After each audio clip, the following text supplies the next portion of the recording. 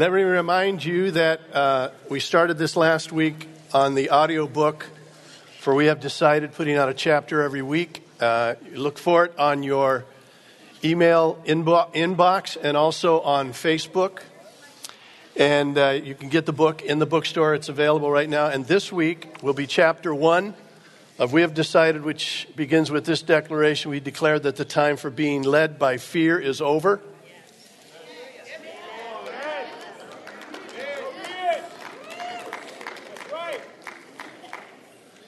If I wait long enough, will you actually really applaud to this thing? We declare that time for being led by fear is over. Yeah. I love spontaneity. Therefore, we have decided to embrace the Holy Spirit as our guide and comfort, and fear will not dictate our decisions. You can hear it on audiobook this week, both on Facebook, released on Wednesday, along with released on Wednesday in your email inbox. If you don't get that regularly, please register it in the foyer. That would be awesome. And the book, again, is available in the bookstore. We ran out, but we got some more in there, so you can grab that and read along. So are you here? Yes. Hey, was the choir fun last week? Was that like outrageous? Would you like to see that more often? I don't think that will get it done, but would you like to see it more often? That might get it done. Yeah, that was a lot of fun. Really, really wonderful. So let's read from John chapter 6 this morning. I'm going to pick it up. Verse 3, Jesus went up in the mountain, and there he sat with his disciples. Now the Passover, a feast of the Jews, was near, and Jesus lifted up his eyes, and seeing a great multitude coming toward him, he said to Philip, "Where shall we buy bread that they may eat?"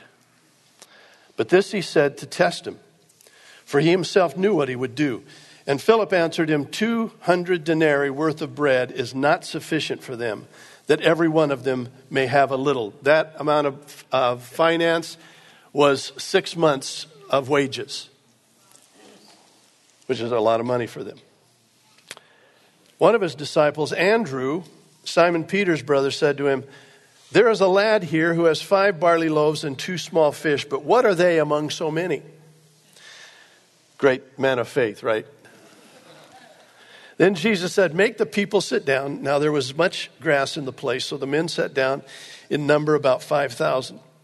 Jesus took the loaves, and when he had given thanks, he distributed them to his disciples, and the disciples to those sitting down, and likewise of the fish, as much as they wanted. Say, as much as they wanted. So when they were filled, he said to his disciples, "Gather up the fragments that remain so that nothing is lost." Therefore they gathered them up and filled 12 baskets with the fragments of the 5 barley loaves, which were left over by those who had eaten. Then those men whom when they had seen the sign of the Lord, said, "Truly, this is the prophet who has come into the world." Story we're all familiar with. But I want to draw something out of this story this morning. Have you ever been confronted by something that is so overwhelming, but you really want to do something about it, but you know you don't have the resource to do it? And you feel an overwhelming sense of it. And oftentimes when that begins to happen to us, we get so overwhelmed with the size of it and the impossibility of it that we do nothing about it. Right? So because we can't do everything, we don't do anything. Right? You know, sometimes the challenge just gets so big and we have a concern that tugs at our heart. We see something that happens in the world and there seems to be something happening almost every week that's tragic, right? And you see those things and you go, can't we do something about those things? But we get overwhelmed and we end up eventually usually doing nothing out of those things. You know, if I could just fix that, if I could just be the answer for that. And anyone that has Jesus Christ in their life should have a level of compassion, a level of concern for the people and circumstances around them. That's right.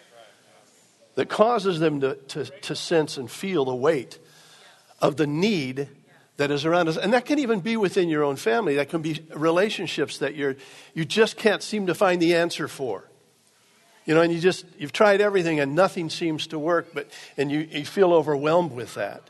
So it can go from micro to macro, to that which is just right in our face, to that which we recognize around the world that is a need that we would love to be able to do something about, but we feel like we can't do everything, therefore we do nothing. And this is the dilemma the disciples faced that day. It was a huge need that they could not solve. They had two problems. One of the problems was that they didn't have enough resource to feed them. So Philip says, even if we were to raise 6 months of our salary, it wouldn't be enough. It wouldn't be enough. So that would even be a waste of time. It was too big of a need.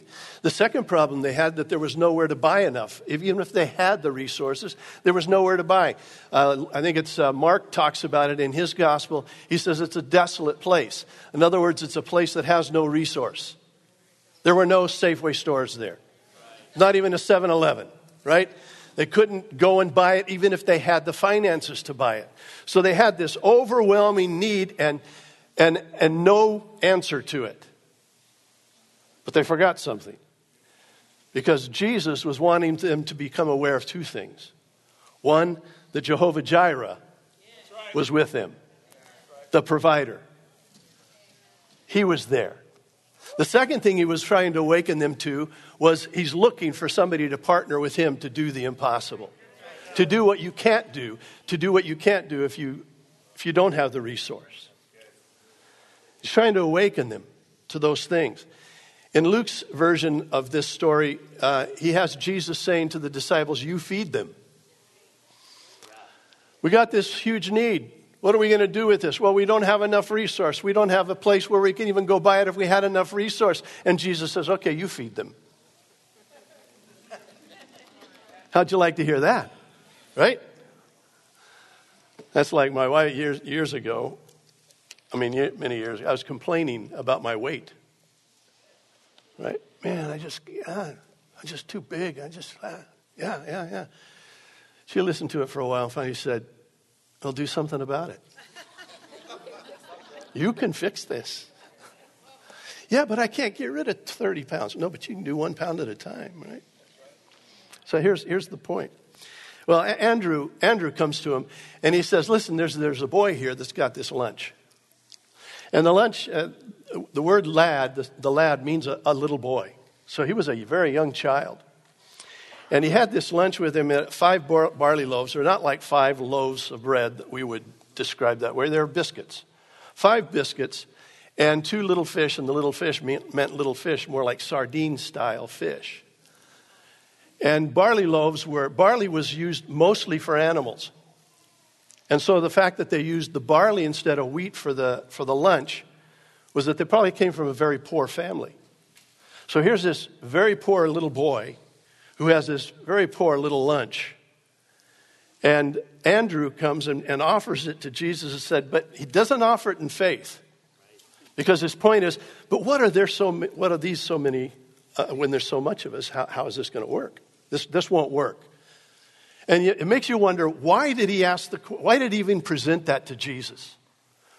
It wasn't because he thought maybe this would be enough for a miracle. That was not what he was thinking. Here's my take on it. He had been harassed by that little boy.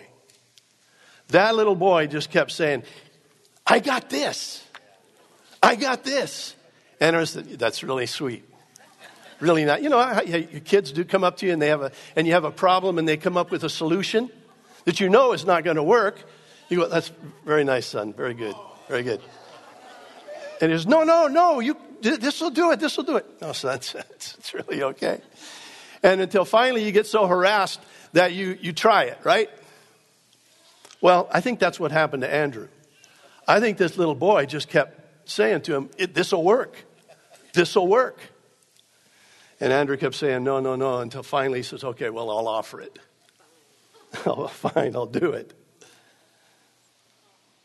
And Jesus looks at it and says, perfect. That's all I'm looking for is an offer. Because Jesus was trying to get them to see and understand that Jehovah Jireh is with him. But not only that, that he's looking for someone to make an offer. Somebody to do something about the situation. Don't have to do everything. And that's the point I want to explore this morning. Is that when you know you can't do everything, you can do something. There is something in your hand. There is something in your life that you can use to partner with God to do something about that which has captivated you, that which overwhelms you. You can do something. And when what's in your hand is not enough for your need, make it your seed. What's in your hand is not enough for your need, make it your seed. That's what this little boy did. It was not enough, but he made it his seed, and he planted that, and we know the miracle that took place, right? They were all fed and had more than enough, because he's the God of more than enough. And that's what he does. But he's always looking for somebody. I remember when Dano and Deb and I were in Fiji, one of the first times that Dano went there, and we went to a Bible college, and we saw the condition of worship in the land. And he was so taken by it. And the Lord spoke to him. He said, a white man broke this. A white man needs to fix it. And he called Dano to change change worship in the nations. And he looked at it and said, it's too big for me. I can't do that. I'm overwhelmed with that. And then he began to look at the guitars that they used in Fiji. And they were beat up, old. All the worship leaders that we ran into, beat up old guitars. The tuning forks were like screws, or they were just pieces of wood that they carved to make them work. And most of them only had 2, maybe 3 strings on the guitar. And that's what they would use to worship with. And Daniel said, I can do something. I can do something. So he buys strings. He buys a whole bunch of strings, and he takes them over there and just distributes them to everyone that he sees. And out of that has come Sounds of the Nations that now touches every continent. And we partner with Sounds of the Nations Fiji right now, and they are rocking the nation of Fiji and changing the face of worship in that nation. The need was big. He couldn't do everything, but he could do one thing. And that's what I want us to recognize this morning. And I want to do this by introducing to you 2 of my heroes. They lead a church in San Marcos, Texas. I know we don't usually speak that word. But we'll speak it this one time. Hill Country Church. They are just 2 of the most precious people in the world, and it's my joy to introduce them to you. Would you please welcome Tim and Elizabeth Darnell?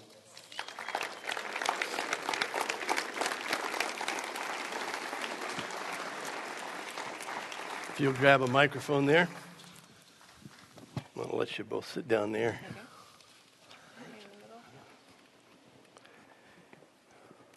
Now, some of you probably know these or recognize that they've been around here for some time. They come to our Kingdom Connections every year, and they also have come to several conferences that we've had here. We love these 2. They're just doing a dynamic work there in that part of that state. And Texas, yes, Texas. Yeah, I know. Thank you. Here, come a little so I can see you. There we go. So I can give you a snake eye when you keep using the word Texas. Yeah. But I thought it might. I want them to share the story of what God has done through their life in a very difficult situation, an overwhelming situation. So I'm excited for them to hear that. But I think it might be good for you to kind of get an idea of how we got connected. Because now, how many years ago? 13 years? Wow, 13 years. You were a young man then. 13 years ago, we kind of got connected. Why don't you relate that story? Yes, so real quick. Honestly, we were in a very difficult place in a transition in our church and in leadership, and we were stuck. and didn't know what to do and just was really crying out to the Lord. And I just said, we're leaving if we don't get help. We'll go find something else to do. A friend of mine was in Reading, was given decisions that define us. And the Lord, when it hit his hand, the Lord spoke to him and said, that's not for you, that's for Tim. So I need you to take that to Tim. He drove over and gave it to us. I read it in one day, in one sitting. I called that day asking to buy a few books, and Dave called me back and he asked me a question no one had ever asked me. He said, what do you need? And I said, I need some books. And he said, no, what do you really need? And I just started crying and realized that no one had actually asked me what I needed in the process of what we were doing. And that's how we connected. We came out here. We'd never seen Dave or Deb. Our first time we met we were sitting right over there, and we didn't know what anyone looked like. We just showed up to strangers, and we found family. Yeah. And so that's how we got connected, and we're so grateful to be part of the mission family and just blessed. We've been blessed to be around this place, and it's changed our destiny. I just want you to know this church has changed our destiny in a church in Texas. San Marcos, we'll just say that, yeah. Right. They lead a church, just a quick history, that was started by his father. Started during the Jesus movement. And started as a coffee shop, right? Coffee house that so many of the churches did in those days. And now several churches were birthed out of that. Many churches were birthed out of that. And San Marcos is one of those. And you guys took over the leadership now 10 years ago? 11 in June. 11 years ago, yeah. Yeah. So these are really precious people to us. They've become family. Not only to the house, but us personally. We get to go to their church every once in a while and minister there. June, you'll be with us. Be there in June, yeah. But what we want to kind of talk about this morning is, you guys have been ministering in the Ukraine for quite a while, right? Almost 20 years. Almost 20 years, yeah. So you built some relationships and that kind of thing. Tell us a little bit what that was like before the war, pre-war. Sure. What's interesting is, you just have to understand my history a little bit. I loved America growing up. I always say now I was a child of propaganda, how much I hated the USSR and was taught that. And God laughed and gave me a Ukrainian roommate for Bible college my first year. And but from that, a deep relationship was formed with him. And so we always have made the commitment that if we get the chance to go to Ukraine, we're going to go and minister there. And so in 2004, I was invited to go and speak at a Bible school. And we met another young couple exactly our age with children our age and just felt connected with them. I'll let Elizabeth explain a little bit. But we've been going back and forth now almost 20 years, sometimes 2 or 3 times a year, depending on what the need is and what the Lord has asked us to do. And I just want to say this real quick. We learned something here, though, that changed our whole perspective about missions and life, and it's called Strategic Life Exchange. So in the beginning, we started going thinking we were the answer.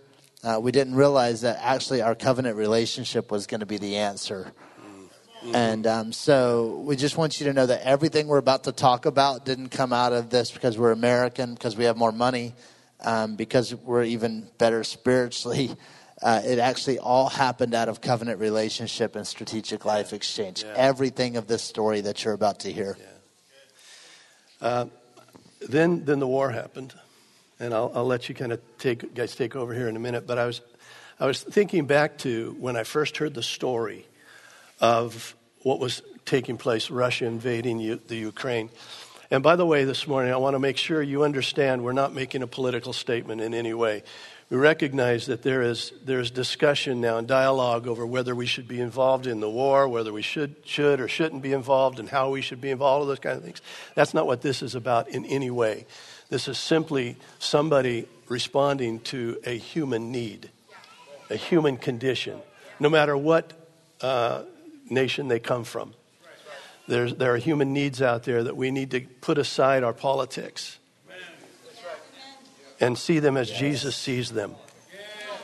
See them as Jesus sees them. The man that was caught was beaten up and thrown in the ditch. It's the one that was not like him that was most unlike him came and helped him. And he placed aside all of his religious stuff and all of the political stuff and said, I'm going to help this guy. So that's what this is about this morning. Please understand that.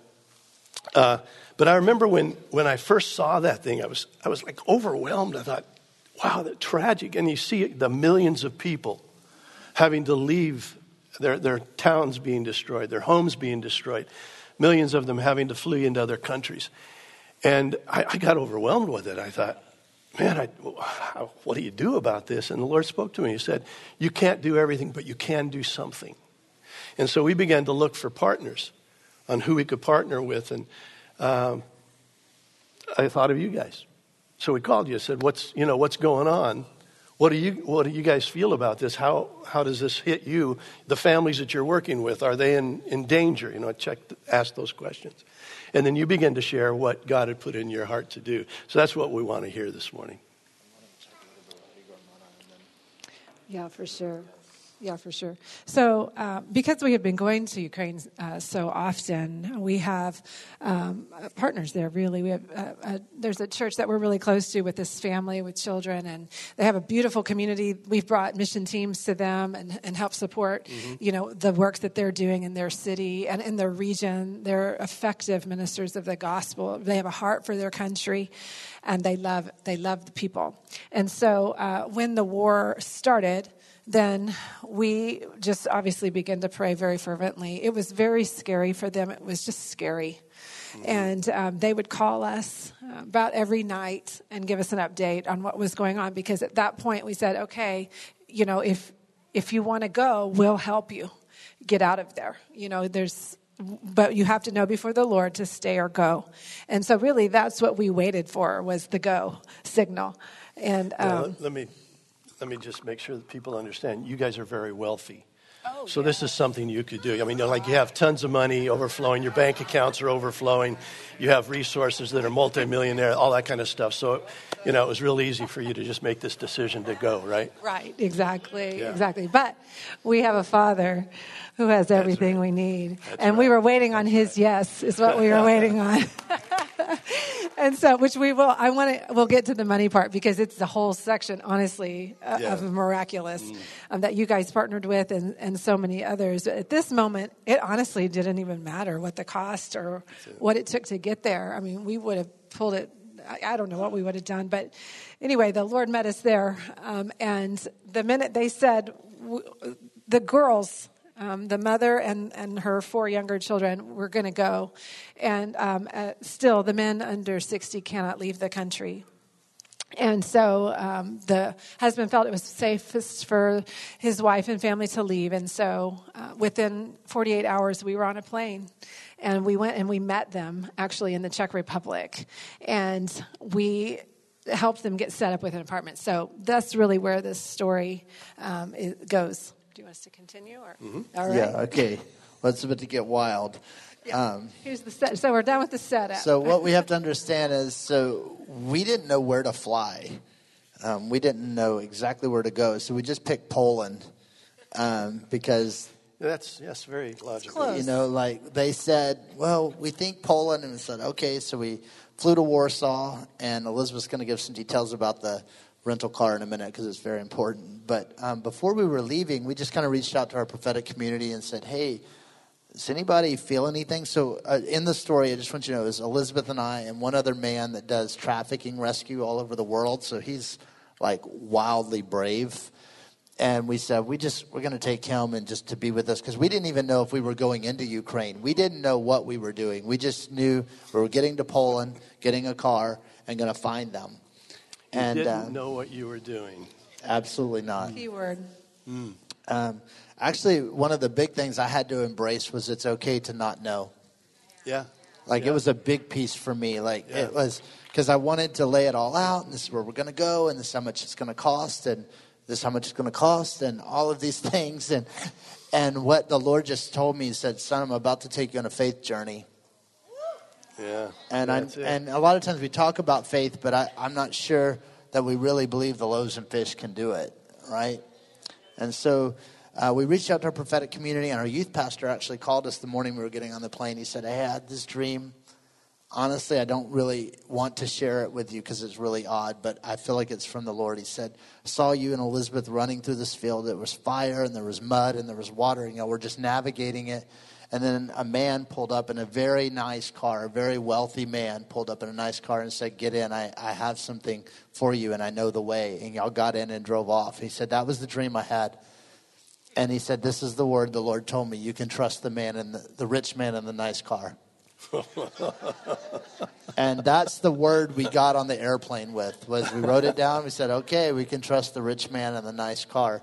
Elizabeth's about to give a bunch of details. Why it's so important is we literally launched from that word. Yeah, I need this, though, because I got to keep track. So the first thing is that when we landed, we only had 48 hours to sort all this out. And so we just got online and we rented a van because it's a family of 5 that we were going to. And so with the 3 of us, well, there's 7. And, I don't know. Wow. There's sorry. There are 8 of us, and that won't, fit in a regular car. So we just rented a van. We picked it up. It was this very weird color green, bright green, all right? It really stood out. It was very bizarre. Turns out that there were no rental vans available at this point. The NGOs were already there. The military, everybody was there. There were no vehicles. That was the first miracle. And it was a very reasonable price. Everybody was absolutely shocked that we showed up in a van. So that was miracle number 1. The next thing is once we landed in Poland and we had touched base with the family, we knew then that they had taken a train and gotten off in the Czech Republic in a small town called Frýdek Místek in Czech Republic, which, of course, we had to Google and map and try to find our way. But as we approached the city, we didn't have a place to stay. And so I, again, thank God for search engines. I just pulled up local hotels and we picked one. That simple. Once we got there, it was evening, and we didn't even get to meet with the family that we came for yet. We weren't close enough to them. So we just, got in. We'd been traveling all night, and we just slept. And in the morning, we woke up and we came out to breakfast, and the whole place was full of Ukrainian refugees. And all of a sudden, we knew we were right where we were supposed to be. And it was immediate. It was like the peace of heaven, the presence of God just kind of invaded that room. And we just sat with them. We just sat and we began to talk and ask questions. They didn't speak English, I should preface that, and we don't speak Ukrainian or Russian or anything, for that matter, besides English. No, you speak Texan. Yeah, that's right. True. But we have this lovely app. It's Google Translate, which is really awesome. So you type in what you want, or you can even speak, and it translates. And literally, that's how we begin to communicate. And we begin to ask people questions about where they came from and what had happened. And the most amazing thing began to happen because we just had no clue what we were going to do, how we could help, how we could make a difference. We were literally just dropped into this country. We didn't know where anybody was, if there was going to even be refugees. And we found out that there were thousands of refugees. And are you going to share that part about the funnel, right? Go ahead. Yeah. The first night we got there, I had a dream, and the Lord showed me a funnel, and he said, I'm putting you at the neck of the funnel. And honestly, I want to preface this, like, the city we're in is not big, right? So it shouldn't be the place where all the refugees are going. But what had happened was there was a detention center in the former Soviet Union that was empty, and they had decided to just open it up and bring all the refugees there so they could have somewhere to stay. And it happened to be in the city that we were in Czech Republic.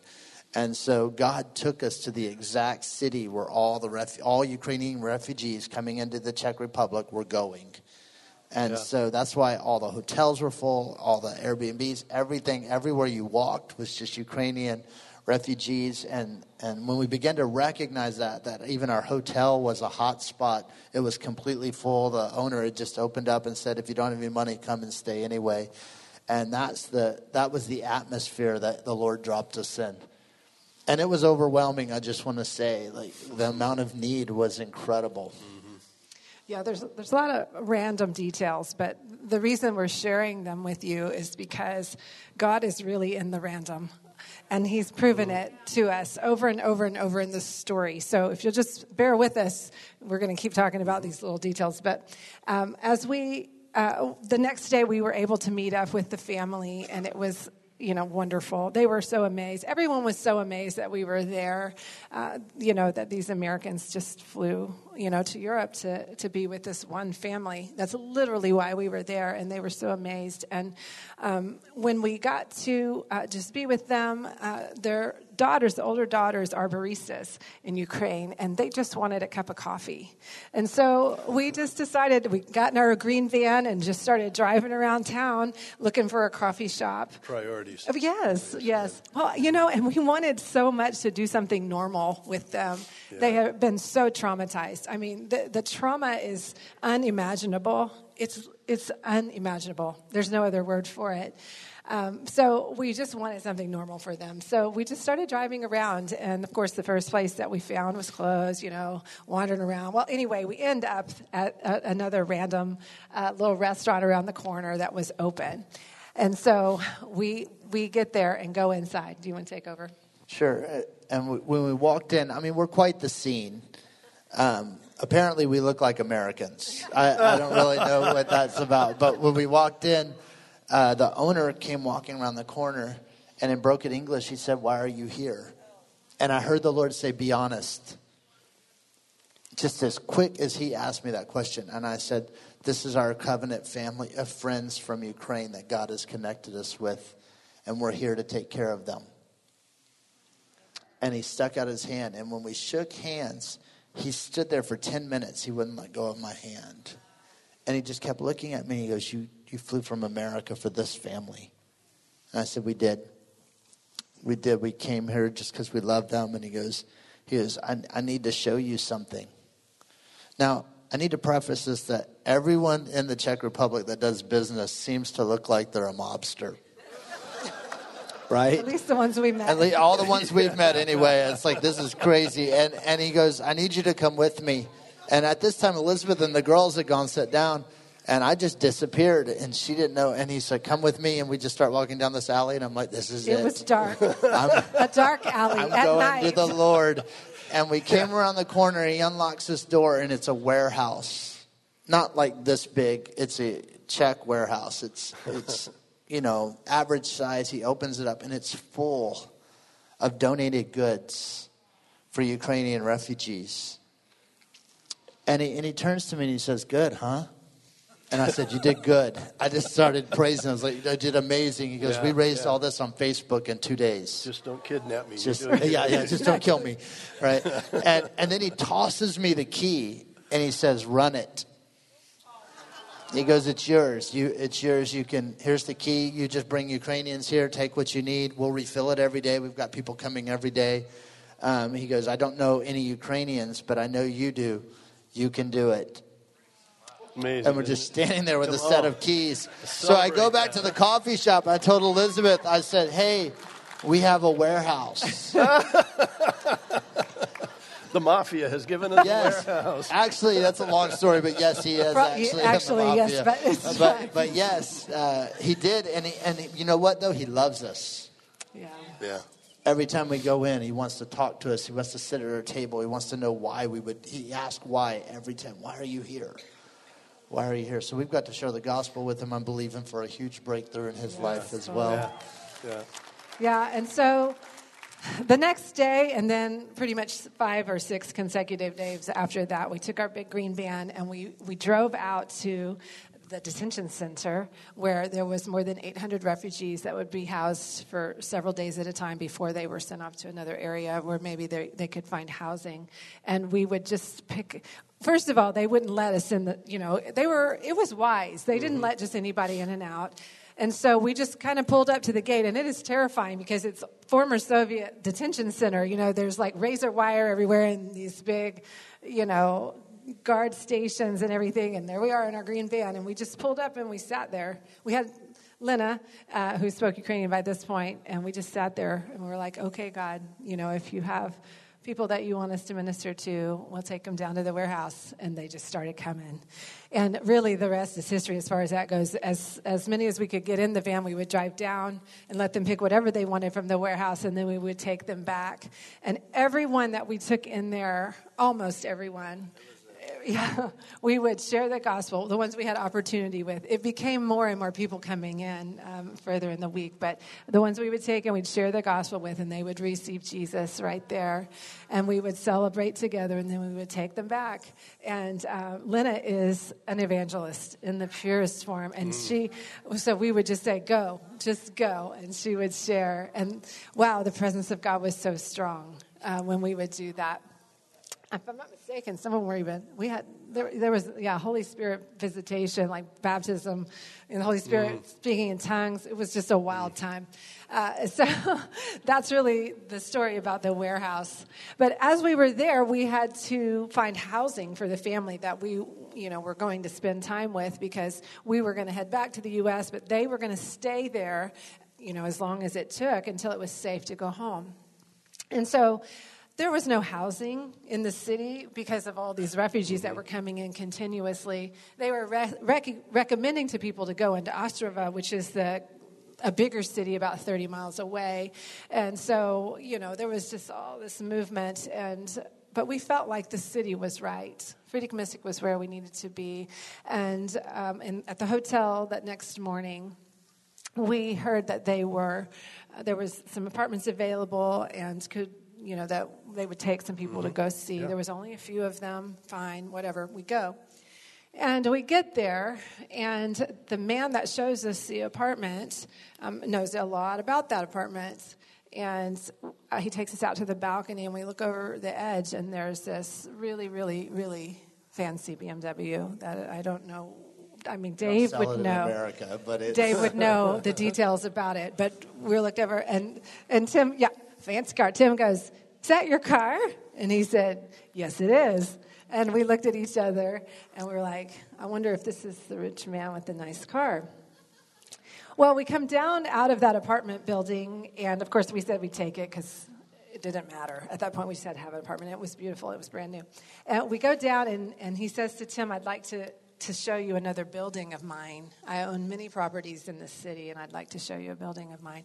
And so Tim gets in the nice car. I get in the van with the other guy we're with, and we go down to this property. It's not very far away, and we get out, and it's in renovation. And it's probably 3 stories. It looks old, pretty old. And we get in there, and my heart starts burning. I don't really have another description for you, and I start weeping, and I'm like, there's something about this building. What is going on? And it had a lot of rooms, 16 apartments about, if it helped me with numbers. 18 apartments, yeah. And the whole basement had space for many, many, many people, and because it wasn't finished out at the bottom. And we start going up the stairs, and I look at this man. His name is Roman. And I said, "Roman, what is this place?" And he said, "It's the very first property that I purchased as I was a young entrepreneur." And he said that the building was owned by Jews. And during World War II, they came through and took everyone in the building, including the owners, to concentration camps where the owners died.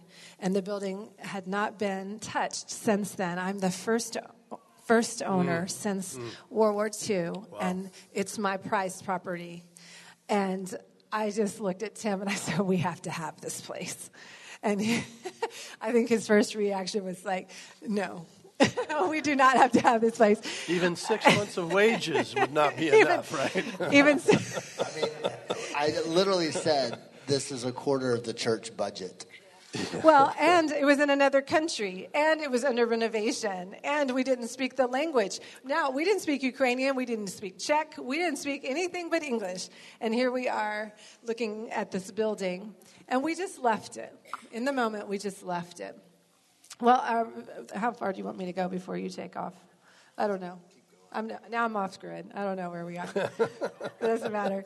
But we just started building a relationship with Roman at that time. He actually wanted to have us for dinner, and we had dinner with him. Do you want me to share about him? Or do you want to? Yeah. Okay. Let's make sure.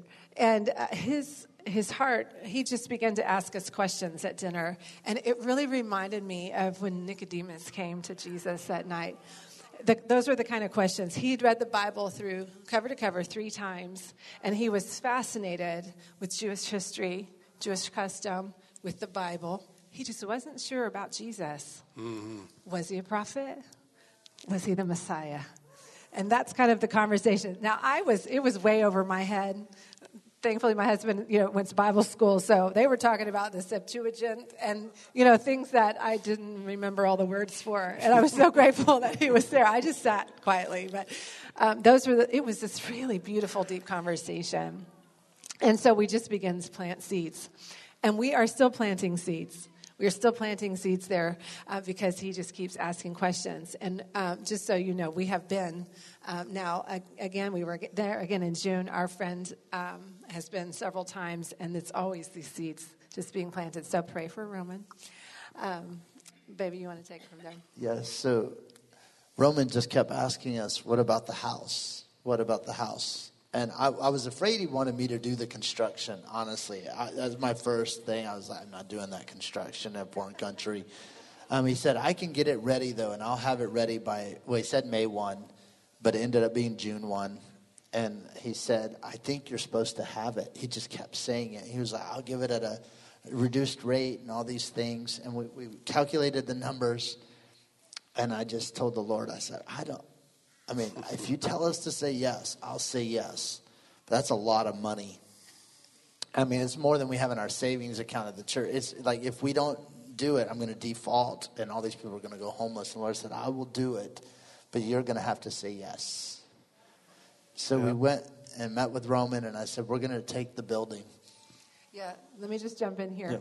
Yeah. We didn't ask for money. We didn't advertise this. We didn't tell anyone except our church elders. No one. Because, first of all, we didn't know anything about it. We didn't know enough about it. We didn't even know what we were saying yes to. And so, as we said yes, this honest to God truth, in the next 10 days, we had $78,000 donated from including the offering thousands from here, of dollars from here, offering from Bethel Austin. Yes. It was amazing. And I wanted to mention one thing. You can. It's amazing. It is amazing. We had someone in the church said, "I just need you to jump on a Zoom call," and you don't know what everyone does, right? And so he just said, "Jump on the Zoom call. I want to talk to you real quick." And I jumped on, and it was 9 screens all blanked out. And he said, "This is our board." He said, "I just need you to tell what you're doing."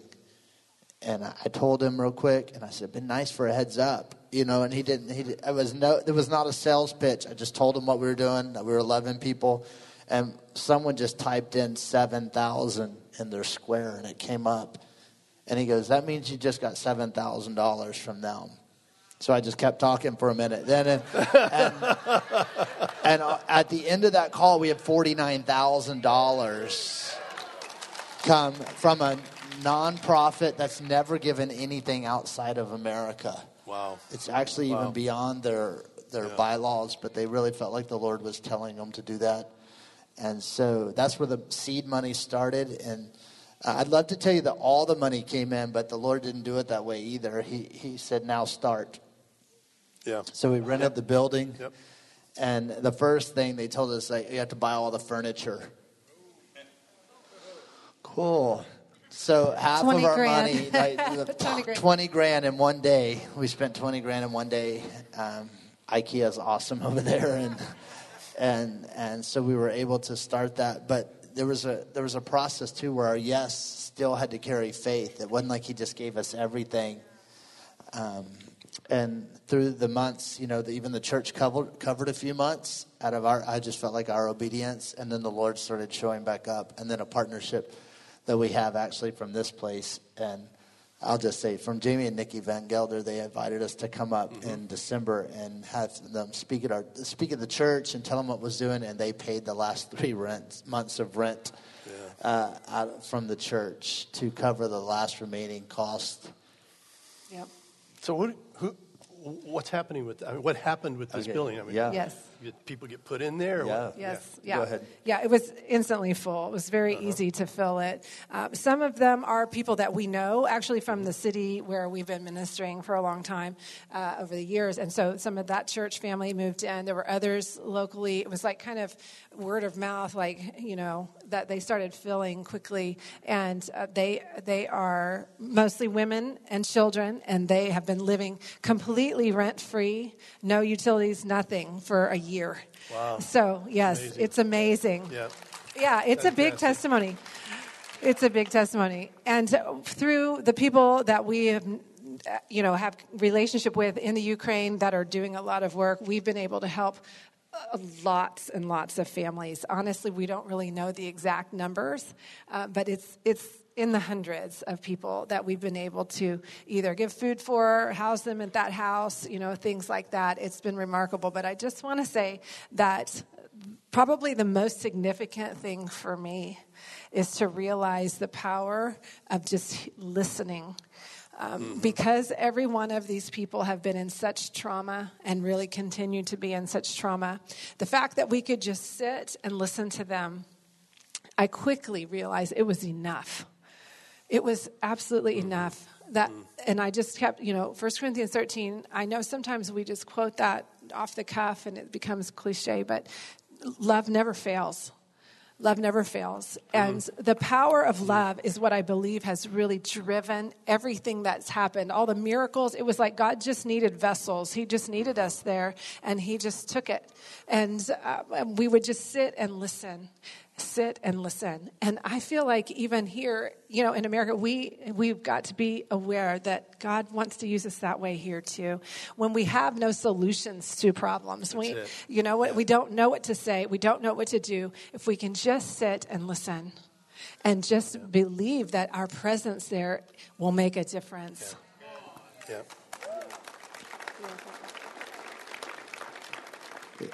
I know Dave has some things in his heart. I just want to say this, though, that we learned that we're rich. We are. That's what I came home with. We're rich. Yeah. And it wasn't about money. Honestly, it was silver and gold I don't have. But what I do have, I'll give to you. And what we found is we had to embrace that before the money came. We had to realize we had something to give if we had no money. We had hope. We had life. We had the same power that raised Jesus from the dead was on the inside of us. We were watching people get baptized in the Holy Spirit in the middle of a warehouse that God gave us. And I just began to realize we are rich. And I felt like that was the message for me coming back that we had to share with the American church is, hey, we need to get out of this mindset that we have to have all of the resources to do what we think. I meet with a lot of people and they're like, here's my strategic plan. And it always starts with a building and all of these steps that I'm just like, I mean, you need $10 million to start your purpose. Yeah. And I felt like God was trying to say, wait, you're rich. Just start giving away what you have. Yeah. Start giving away. I mean, I was thinking about it this morning. I was driving around the city and I thought, if everyone in the mission knew how rich they were, Vacaville would be saved. And I know that's big words, but we want to throw big words at you. I don't want it to be just like, hey, let's fill this building or I believe in the entire cities, and that's what God's wanting to do. And I just began to realize if we would just recognize how rich we are, that the treasure of heaven that's on the inside of us. And we don't have time to go into it, but I wish I could just press the button on her. This girl loved like I've never seen anyone love for 10 days. Yeah. Because the truth is they didn't really feel comfortable talking to a man, and it was mainly women and children. So I was dealing with the children, and she would just pour in. And I'm telling you, love has never failed. And one of the things I feel like the Lord wants to do here at the end is I just felt like he just wanted to look at us and love us. Because if we know we're loved, we'll love. That's it. Yeah. Mark 10, it says of the rich young ruler, it's the only place in the scripture that says Jesus looked at him and loved him. Yeah. I just have great faith that the rich young ruler was part of the early church later on because of one encounter with the love of God. And I know that's extra scripture, but I'm allowed to believe what I want to believe on that. So, but I believe it because I believe in the power of God's love. Yeah, that's right. And I just feel like in the room, that's what he's wanting you to come out of with. Wait a minute, I've got a love deposit in me. And I can give it away. I'm rich. I mean, you literally can say silver and gold I don't have, but what I do have, I'll give to you. Instead of a good story, it becomes your life. Yeah. Yeah. Anything else you want to? Well, isn't it an amazing story? The thing that just captivates me is the simplicity of their faith and simplicity of, we can't fix this problem, but we can do something. And they started by getting on a plane and going to where they think the people are going to be. God directs their steps. This is what he does when we are willing, like the little boy, here's my lunch. This is all I've got. But it's enough if it's in his hands and what he wants to do with that. He loves to do it through our obedience in that. And it just astounds me. And something that I'm sure you've thought of, but I want to just say this to you guys. You are affecting generations. Not just this need. By saying yes to God, walking into this place, not knowing what you were going to do, how you were going to do it. Understanding is sometimes overrated, right? When it comes to really walking in the Lord. If you have a word of the Lord, you just do it. That's one of the things I've admired about you guys. But by doing this, you're not only affecting those people that you minister to right now, what you did then and what you're doing now. It's changing generations. People who come to the Lord, now they're going to pass that on generation after generation after generation. They're breaking a cycle of people who have been devastated and wonder, where is God? Where is God? I think we live in a world right now that is saying, where's God? Where's God in this mess? Where is he? And if we don't stand and demonstrate, like you say, demonstrate love to them and be willing to say yes when the need seems overwhelming, we can do something. And that something can say to that generation, no, God does love you and he is here and he's not blind to what you're going through. Then we can change generations too. And I think that's so important. And you guys are here. Good. You're good. Can I say something? Yeah, you sure can. That actually is interesting that you say that, because when we were there, that was March. We were there again last June. Tim was there in July. But one of the trips, and I'm going to say it for you. I know God spoke it to you, but I'm going to say it. But he asked him, what does it look like to rebuild a nation spiritually? And actually, that's what we feel like this is a long-term call. Like, what does it look like to walk this out with them after the war, to rebuild the nation, and to keep demonstrating that, like, God's here. People are coming to help, and we do believe that. Yeah. Vision always attracts the people you need. The rich man in the really great car. I'd love to see the car, by the way. We should have taken a picture. We're going to be back there in June. Pray for us with a team of 12 young college students. Oh, that's great. And we're going to go actually into the western city of Ukraine to minister to refugees, hundreds of thousands of them there. Yeah. Well, what I want us to do right now is just to allow God to re-engage us in the dreams of our heart, to re-engage us in the things that we've been overwhelmed in and we felt like we couldn't do anything, so we've done nothing, to re-engage us into the desires of his heart for the people around us. And even in places where you've just kind of given up on those things because it just is too much, to find out, what is the one thing I can do? What does my lunch look like? Where can I say yes? That can then start a process where God does what only he can do. And so if that's, if you're in that place and you recognize this morning, even as you're hearing this story wow, I'd like to do something over that situation. I wish I could do something over this promise. What about that dream I had that was too overwhelming and I gave up on it? But you want to say, God, I want to step into that one more time. I want to be willing to one more time hear your voice, one more time know what the one thing is I can do to re-engage this in my life. If that's you, why don't you stand up? We want to pray for you this morning. Yeah. You know, what's so interesting about the people in this room right now, there are so many in this room who have done exactly what these guys have done. Different nations, you guys, different nations, right? Different places, different situations. But you were willing to say yes to God when you didn't have the answers. You said yes when you didn't know how it would get done. Right here is one of our dear friends, part of this house for many, many years, he and his family. Christian Iverson, who saw a need in Mexico bigger than him, but he stepped into it and poured his life out into that place. And now he's turned it over to another couple that have taken over this ministry among children in Mexico. So there's heroes in this room that have already know what this is like. And what's so interesting to me right now is some of those heroes are standing right now. They've already done this, but they're not stopping. They want to do more. They want to find the next step, the next place that will challenge their faith, the next place that they can say their yes to. Anybody else ready to stand? Anybody else God's speaking to? Don't hesitate. I don't have the resources. Perfect. I'm not smart enough. Perfect. I don't know who to make contact with. Perfect. It's perfect. That's what Jesus was saying to the disciples.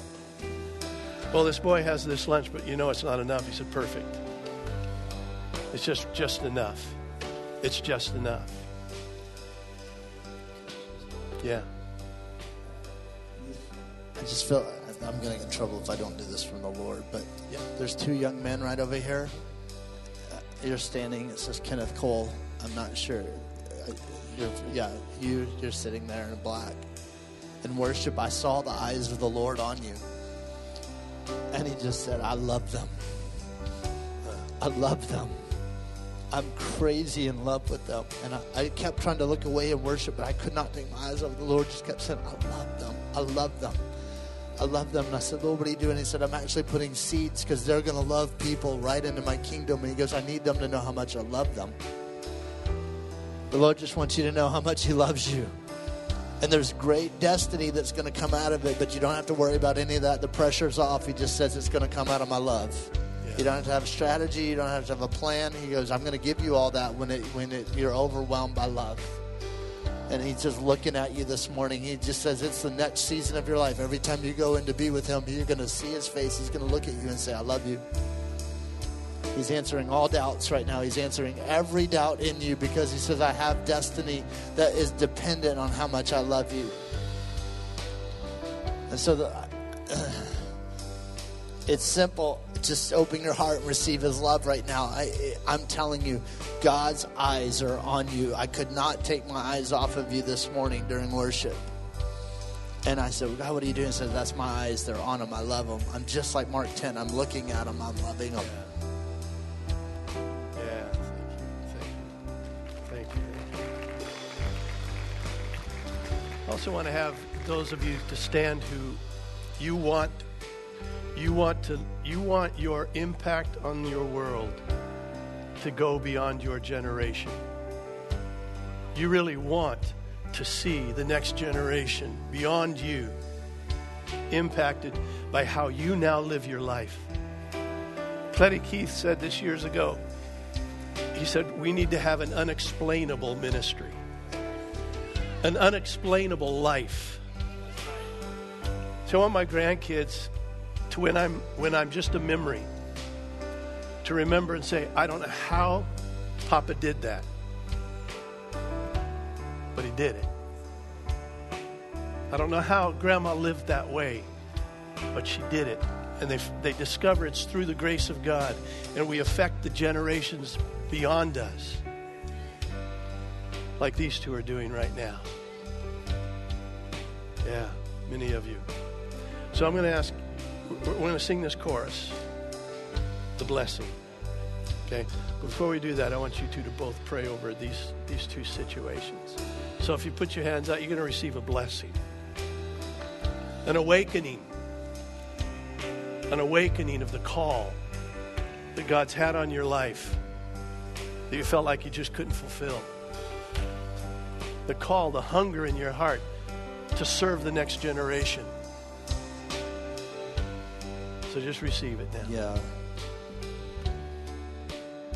I just feel like the Lord just wants me to bless you, but I want to combat the lie right now that you can mess this up. Like, honestly, I just felt like the Lord just said, tell him you can't mess it up if your heart is for me. That's it. And so we just remove all the pressure that it's going to be perfect. If you want a white band, but you get a bright green one, it's okay. Like, it doesn't have to be perfect. That's the blessing I actually feel like I'm supposed to give out. The blessing is that good. To trust really that he will fill in the blanks. Yeah, you might land in Poland, but you're actually going to end up in Czech. That's right? it. And so we just bless you now. We bless your yes. Everyone standing in here right now, I just bless your yes, and I just say it's enough. Your yes is enough. Your yes. Now we ask that the Lord would multiply your yes. That the very yes you're handing out to him right now, he would multiply. And then he says, now you break it. You break the bread. You break the bread. We just bless you now in Jesus' name. Yeah, and I just pray over those that have a heart to leave a legacy for generations. And I just speak even to your family situations, starting right there. I just release love, an increase of love that never fails. I just want to say to you that love is enough.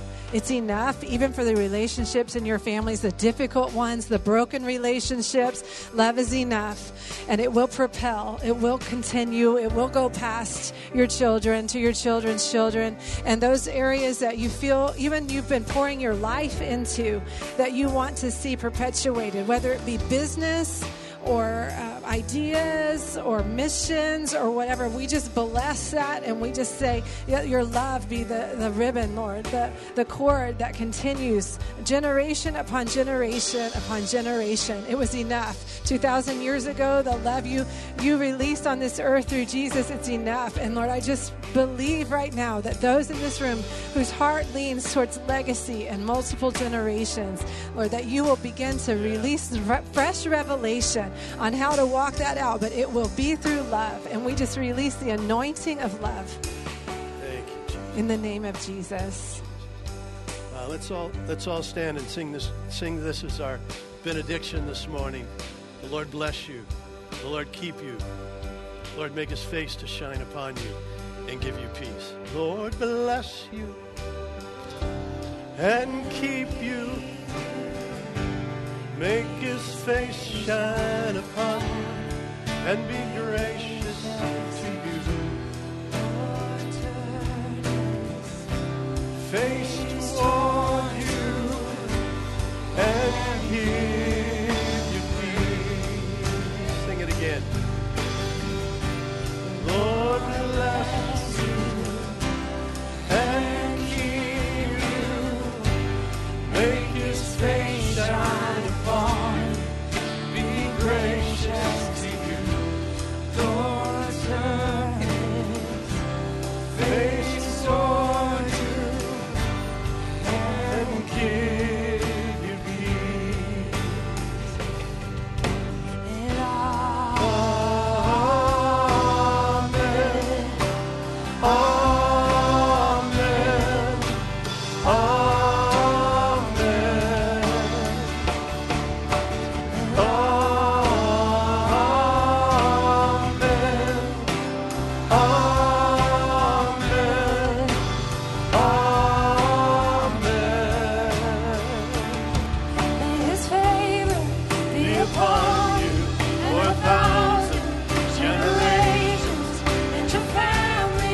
and your children, and their children, and their children. May your presence go before you, and behind you, and beside you, all around you, and within you. He is with you, He is with you. In the morning, in the evening, in your coming, in your going, in your weeping and rejoicing. He is for you, He is for you. May His favor be upon you in 1,000 generations, and your family, and your children, and their children, and their children. May His presence go before you, and behind you, and beside you, all around you, and within you. He is with you, He is with you. In the morning, in the evening, in the coming, and your going, and your weeping and rejoicing. He is for you, He is for you, He is for you, He is for you, He is for you, He is for you, He is for you, He is for you.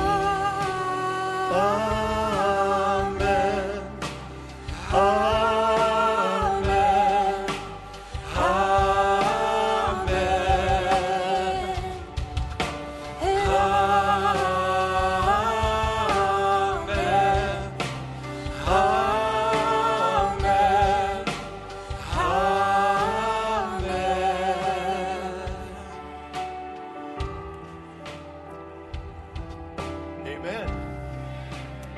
Amen. Would you give him a hand? Would you show your appreciation this morning for Tim and Elizabeth? Be inspired. Ministry team, if you'd come down, if anyone needs prayer this morning, like individual prayer, prayer over situations, over conditions in the body. We'd love to see healings take place. We see them every week. So their ministry team will be here for you. Please take advantage of that. Please go get your children right away. We're a little late this morning. Thank you for your patience. And thank the children's ministries for their patience as you go and get your children very quickly this morning. God bless you all. We love you so much. Love you so much. Next Saturday morning, ladies, you need to be here. Dating God and Other Really Bad Ideas is the book she's going to talk about. You're going to want to hear it. God bless you guys.